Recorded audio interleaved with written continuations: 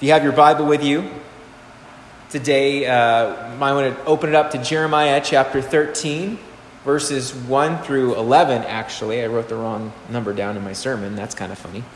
But unless you are the world's, as you're getting your Bibles ready, I just want to share a few things about communication. It's kind of funny, a communicator communicating about communication. I think people have big seminars all about how to communicate more effectively when you're communicating stuff about communication. Wow, that was redundant.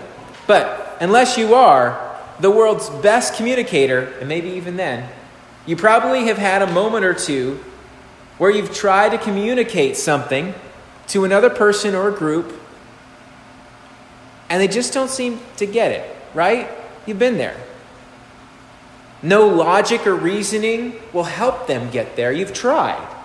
You can lay out all the facts, all the figures, bring up a pie chart, if you will, and they just won't understand. I feel like this happens to me a lot. You see, when I'm at work at the grocery store, sometimes we'll be speaking two different languages, it feels like. The other day, I was trying to help a customer find a product. And I just couldn't picture what he was asking me for. We both pulled up our smartphones. Eventually, we started thinking, we must not be speaking the same language, so let's use images, all right? And so he had said some things, so I started searching, and I said, no, is this what you're talking about? No, I wish I'd never said that out loud. And he started searching, but when I realized we didn't have what he needed, and he realized it too, we just kind of parted ways. I couldn't even get him something similar because it wasn't exactly what they wanted. And so even though I never got the full picture of what he was asking for, the other person who was with him as they walked away reassured, I know what you're talking about, honey. I get you. I couldn't understand him, but she could. Communication. Sometimes it's so clear, so just plain, that you just can't believe it. Is it really that simple? It can't be just that simple, could it? And other times, messages can leave you with more questions than answers. And things like that might make you feel uneasy, uncomfortable, and possibly angry. What? I don't understand that. I think that's why visuals are so helpful to communicating messages. They help telling stories, that they not only get the facts right, because that's important, get all the facts right, but they also get the tone right. The tone, the feeling behind it. The real feeling behind the words that speak not to our heads, but to our souls. Today, and for the next couple weeks, our messages will be sermon in a sack style, if you will. I have an item hidden in the sack that relates to our message at hand. And you won't get to see it until partway through the message, where I'll open up the bag and the mystery will be revealed. So today, let's look at Jeremiah 13, 1 through 11. See, God begins giving Jeremiah special instructions concerning the messages that he would present to the people. God gave him extra care to have Jeremiah use visual aids to get the point across. And we'll find that not only do these people get the message and still have trouble figuring out what he's talking about, but people down through the ages who have read this story struggle with God's choice of visual aids. Follow me here. And they have not gotten the full force of the warnings that we'll hear, the feeling behind it that reaches into a soul and not just head knowledge. I'm going to read verses 1 through 11. This is what the Lord said to me. Go and buy a linen belt and put it around your waist, but do not let it touch water. So I bought a belt, as the Lord directed, and put it around my waist. Then the word of the Lord came to me a second time. Take the belt you bought and are wearing around your waist, and go now to Perath, and hide it there in a crevice in the rocks. So I went and hid it at Perath, as the Lord told me. Many days later, the Lord said to me, "Go now to Perath and get the belt I told you to hide there." So I went to Perath and dug up the belt and took it from the place where I'd hidden it. But now it was ruined and completely useless. Then the word of the Lord came to me. This is what the Lord says. In the same way, I will ruin the pride of Judah and the great pride of Jerusalem. These wicked people who refuse to listen to my words, who follow the stubbornness of their hearts and go after other gods to serve and worship them, will be like this belt, completely useless. For as a belt is bound around a man's waist, so I bound the whole house of Israel and the whole house of Judah to me, declares the Lord, to be my people, for my renown and praise and honor. But they have not listened. This is the word of the Lord. Thanks be to God. Now, I have over here something you probably would have guessed is in here. I did my best to find what could be described as a linen belt. It's made out of fabric. One of the notes that I read could have been made out of several things. Could have been leather. Linen wasn't as important. But I have this belt. It's clearly not mine. I asked Jackie if I could borrow one from her, and she found the only one that really fit the bill. So, this cute little belt here. And you see, you might just think this is just some old piece of cloth, and you'd be right. That's really all a linen belt really is. It's just a long piece of cloth. Perhaps you've seen biblical reenactments. I was really hoping to find just really a long piece of cloth, because if you've ever seen an Easter pageant, or when we dress up kids and adults for, at Christmas time, the nativity scene, and they're in these long, giant pillowcases, if you will, and we tie this belt around their waist. Maybe they'll have a sash. If you're playing Jesus, of course, you'll need one of those, maybe a head covering. But for sure, there'd be like this rope, or there'd be some sort of cloth belt that would wrap around there and kind of distinguish them a little bit. Now, as we read the scripture, as I read that, did you picture a belt? God has them go buy a belt. It says belt, linen belt. Did you picture that? No. Maybe you did. I don't know. You didn't? You were picturing a sash. Okay, you were picturing a sash. Okay, interesting. What did you picture? My belt that I put on today. You pictured your belt. Oh, very colorful. Cloth. That probably would have worked out real well. So we had different ideas. And I was like, every time I've read this, I thought, that's kind of an interesting little thing. There's always all kinds of things that he had the prophets do. Throw a loaf of bread into the water for reasons. Can you just imagine Jeremiah and God? I mean, how many people would love to look at this verse and just go, here's the point to this verse. God tells us to go shopping. What? God told Jeremiah specifically, go buy stuff. But not just any stuff, right? Not just any stuff. A specific thing. A linen belt. Can you imagine Jeremiah having this conversation with a shopkeeper? Excuse me, shopkeeper. I'd like to purchase a linen belt to go around my waist. That's where linen belts belong, right? Shopkeeper says, well, you're in luck. We've got a wide selection of linen belts. They absolutely will keep your pants from falling down. If you wore any pants. Because again, we're kind of picturing this tunic thing, and the belt's wrapped around there, and it kind of holds the person's clothing together. It doesn't make a whole lot of sense if there's not pants to hold up. What's the deal with this belt? I mean, for me, when I'd dress up kids in their Easter outfits or their Christmas outfits for costumes and stuff, it would be something to distinguish the top half of the outfit from the bottom, or for guys to make us not look like we're in a dude in a big dress, right? And so having a piece of rope or cloth belt around you kind of helps distinguish that difference. Now, in 2 Kings 4:29, Elijah's, I almost called him his lackey. That's not right. His apprentice, who took over for him after he left, his name is Elisha.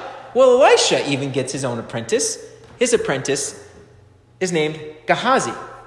Maybe Gehazi was a faster runner than Elisha. I don't know. But in 2 Kings 4:29, there is a passage in here where Elisha gives Gehazi some very succinct directions concerning his belt and his cloak. It says, "Tuck your cloak into your belt, take my staff in your hand, and run. Don't greet anyone you meet, and if anyone greets you, do not answer. Lay my staff on the boy's face." This is the context of this, is he needs him to go there with the staff to help with the healing of this boy here, right? But anyway, the whole point to me bringing this up is that he tells him to tuck in your cloak into your belt. I learned a long time ago, I'm the kind of person who needs to tuck his shirt into his pants.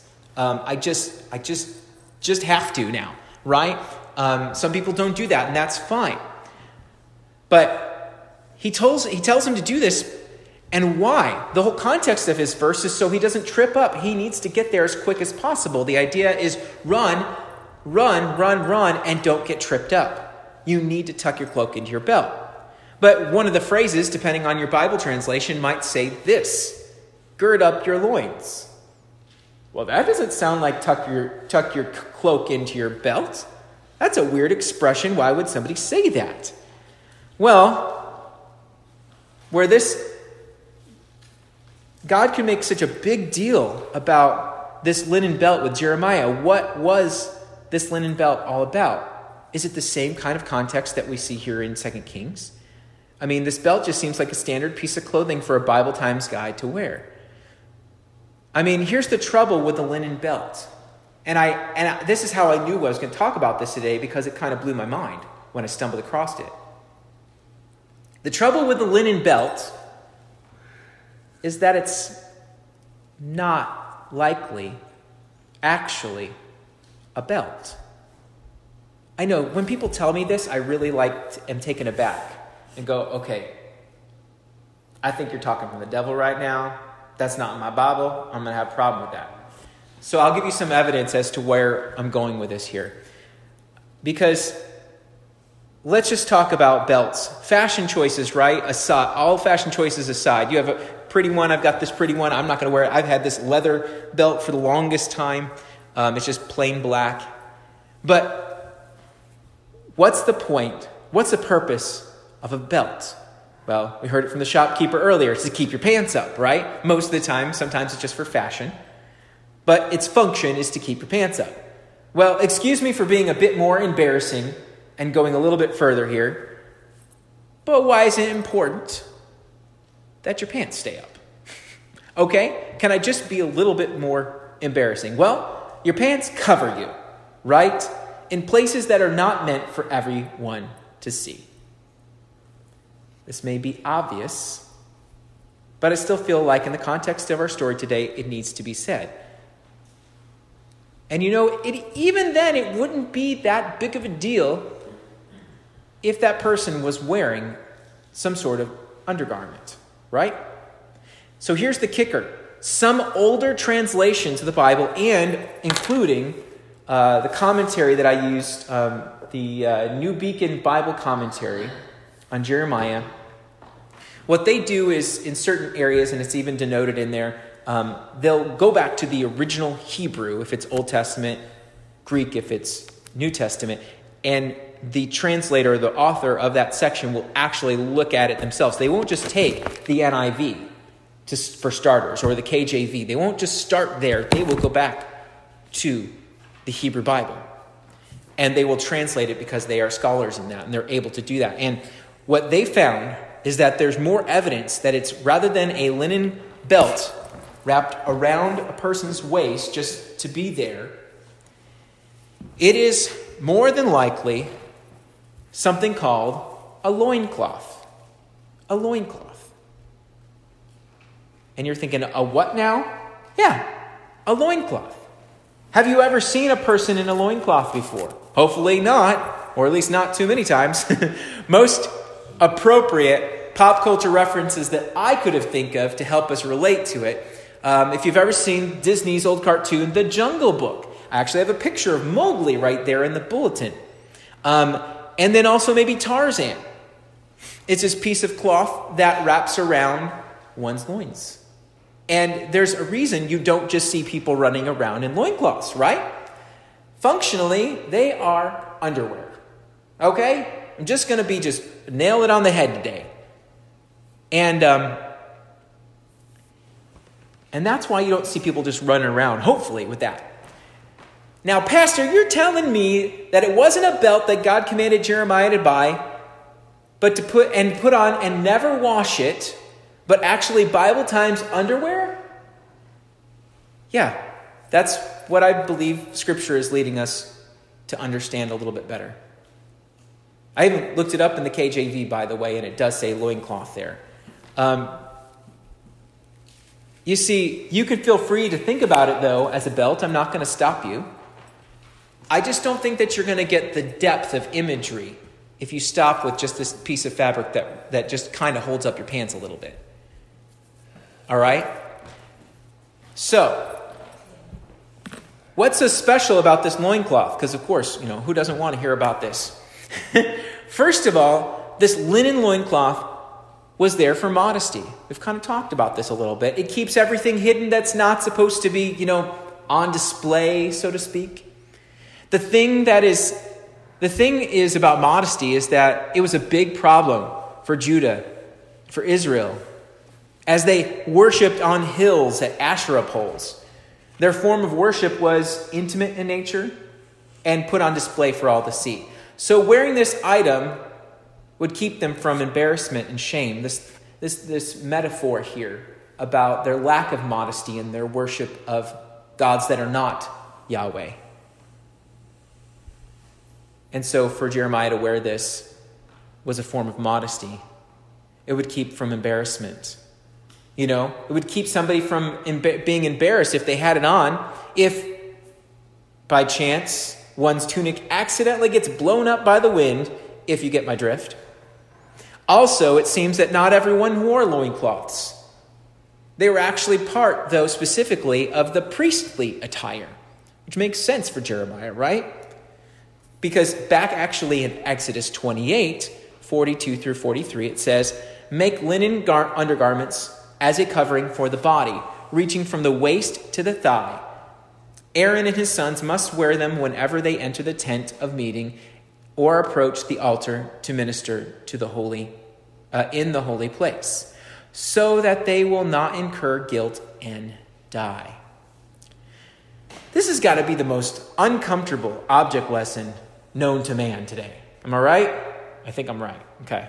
I make everybody else uncomfortable. The New Beacon Bible Commentary, I was reading out of it, not only is talking about it as these undergarments, but if you think about the function besides modesty, there isn't much more close to your body than your undergarments, right? Well, the idea here is this intimate closeness with God. God talks about being wrapped with this cloth as the pride of Judah and Jerusalem, and that he would bind them to himself later on in the verses. And this is a way for Jeremiah to understand the closeness between God and his people, or his desired closeness anyway. It awkwardly also represents the kind of closeness that a husband and a wife would know, right? It harkens to a bride and a groom kind of concept where God is the groom and the people are the bride. I mean, I know the kiddos these days would call it super cringe to even consider talking about this. But perhaps that's why it's interesting. Nobody wants to go to the weird places in Scripture, which we are in weird territory, by the way, if you weren't sure. But we just like our nice, safe story about Jeremiah buying a belt. It doesn't make a whole lot of sense in context, but at least it doesn't make too many people uncomfortable. There's one thing about the loincloth that really stands out, so to speak. It's that it's new and clean at the start. But it's not that way forever. I mean, have you ever heard of the expression, or perhaps your mother said this, make sure that you wear clean underwear in case you're in an accident? Now, I have never understood the concept of why that was important. I'm pretty sure it never was needed to be told that, by the way. But how does that stop you from being in an accident or save your life? I don't know. But that expression's out there, and I thought about that in relation to this. Jeremiah was to wear it until God told him to go bury it in Perath. So think about that. He was supposed to wear it until God said otherwise. Not, hey, change your loincloth every 3 days. Just whenever I tell you is when you're going to stop wearing that. And so he wasn't supposed to get it wet or dip it into water. Think about what that means. It means that there's no spin cycle at the laundromat for his tidy-whities. Not at all. We don't know how long it was before God told Jeremiah to head to Perath, but it wasn't likely simultaneous with his first directions. It wasn't go buy it, put it on, and then go to Perath. No, it was go buy it, put it on. Here's my second message. Go to Perath. And then bury it was his next directions. And so Jeremiah goes and does what God tells him to do. He goes and takes that loincloth and he buries it until God tells him to come back many days later. Just for some context, Perath is a lot of times translated as Euphrates. The idea is that there's this river. I'm picturing the rocks along the side of the riverbed. I'm not really sure if that's the right imagery, but if you want to go there, I mean, there's a lot of decay that can happen. And so he's talking about burying, but you can bury under rocks. So it could be either way. But regardless, in verse 7, in the English Standard Version, it reads, "Then I went to the Euphrates and dug, and I found the loincloth from the place where I had hidden it. And behold, the loincloth was spoiled. It was good for nothing." Good for nothing. It was ruined and good for nothing. God's not a pack rat, folks. Okay? You might know these types of people. You might be this type of person who keeps things around way past when it needs to be gotten rid of. We have towels in our house that we don't use for showers or going to the beach or anything like that. We keep them underneath our sinks, bathroom sink and kitchen sink. In case there's a spill, we drop a bunch of water or something, we need to soak it up. We don't have a mop bucket, okay? So we but we keep these towels around just for that purpose. God's not going to keep this loincloth around. It is ruined and good for nothing. It's not good for cleaning up the floor. I don't know that you'd want to, but it's not good for that. There was an extra level of decay that the commentary writes about it having mold and grossness. And you just go there and it's disgusting, right? It's good for nothing. It's ruined. Now, where's God heading with all of this, right? You've got to wonder. Jeremiah might be scratching his head. He might have already guessed where God was going. So God begins to land the plane. How do you know? Matt, what are you talking about? God's flying a plane. Let me explain. So I had this pastor friend. He was one of my senior pastors, and he talked about how when you're in a sermon, you're writing a sermon, you're presenting one, sometimes you need to land the plane. It's what we do at the very end when you're trying to bring it to a conclusion, and we're trying to draw everything that we've presented earlier into how we're going to apply it or what God is saying in the end or something like that. And so I'm talking about a sermon itself in the sense that God is giving Jeremiah. And so God begins to land the plane. And so what do you need to do? Before you take off and before you land, you need to do some checks.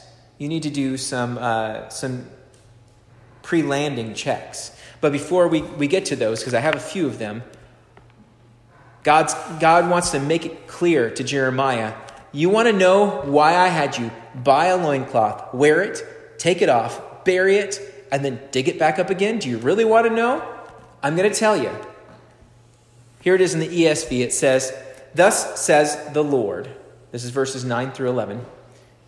"Even so, I will spoil the pride of Judah and the great pride of Jerusalem, this evil people who refuse to hear my words, who stubbornly follow their own heart and have gone after other gods to serve them and worship them, shall be like this loincloth, which is good for nothing.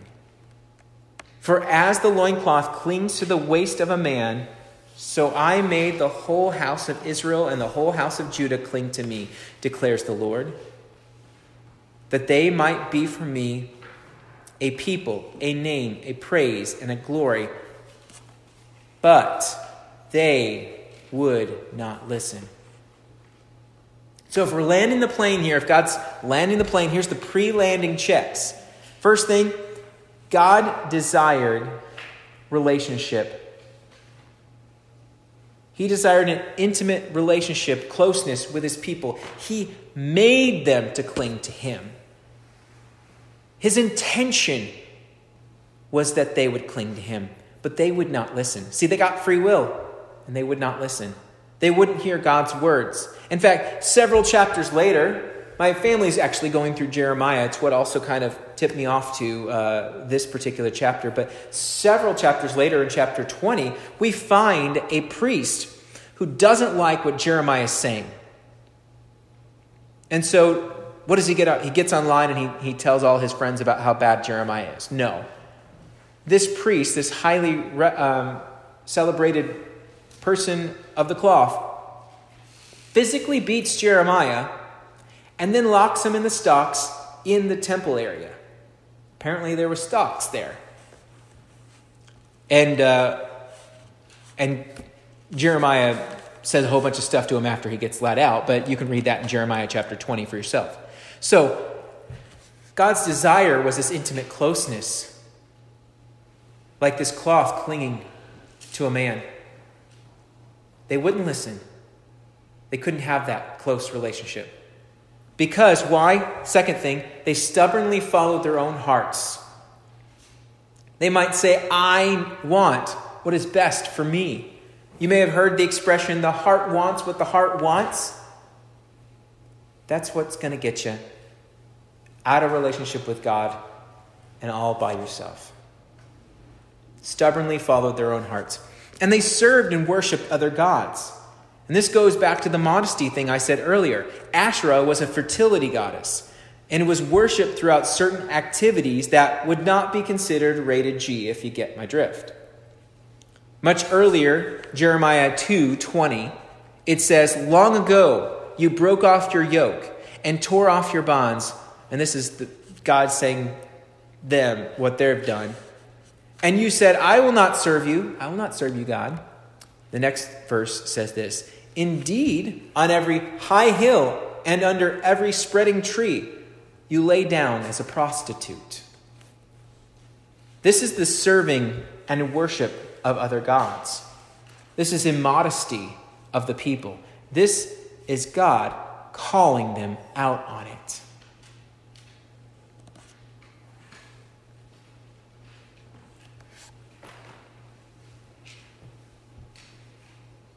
So God desired an intimate closeness with his people. These people were stubborn in heart. They served and worshipped other gods. But what are they going to do about it? Well, Jeremiah knew, God knows, and God knows that it's important when communicating to use imagery to be very clear.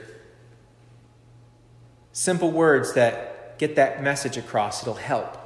Now, through Jeremiah, God did that. Many different images that we will talk about here in the next couple weeks. But I want to read what the commentary I referenced earlier said about this. He said, God called Israel to be a people who would reveal his name, his character, and power. Reveal his name, his character, and his power to the world. Israel was to be the object of Yahweh's praise and glory. Israel ruined itself and became useless to Yahweh by their habitual rejection. of his voice. It no longer clings to Yahweh in a covenant relationship. So how do we stay clean and useful? By listening and accepting his voice. By listening and accepting his voice. We can be in such a close relationship to him.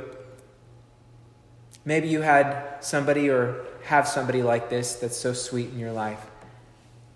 We could be so close to him that he can just lean over just a little bit and give us a kiss on the forehead.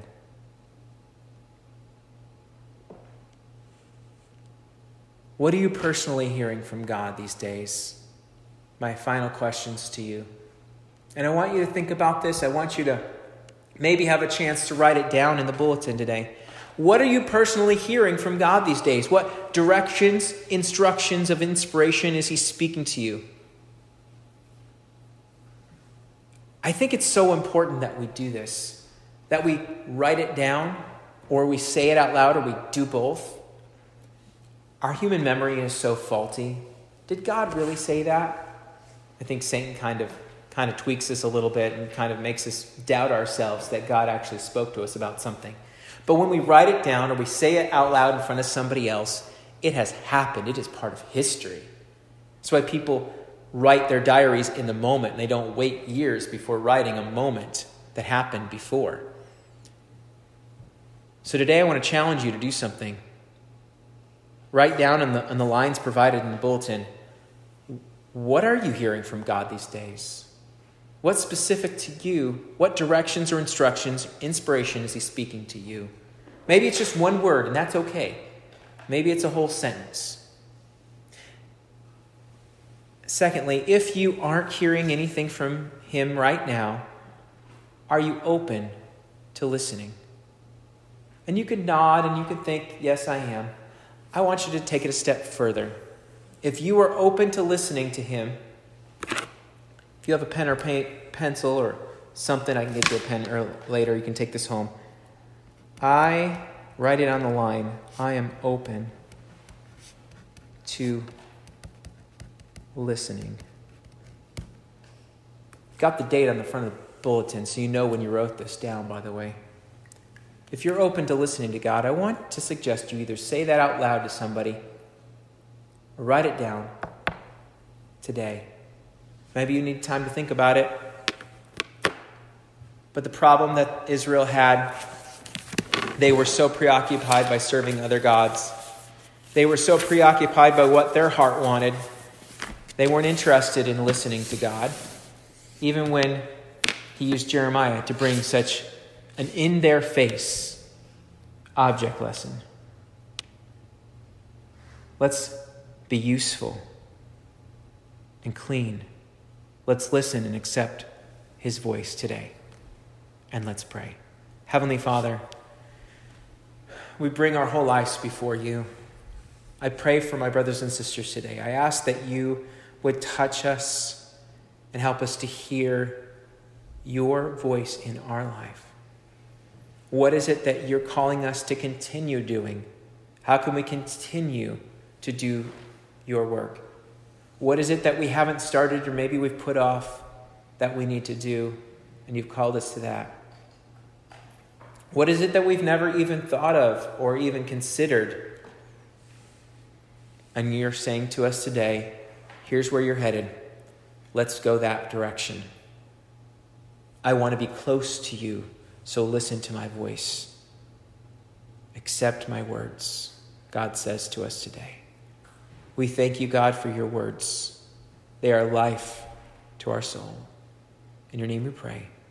Amen. You're dismissed. Go in peace.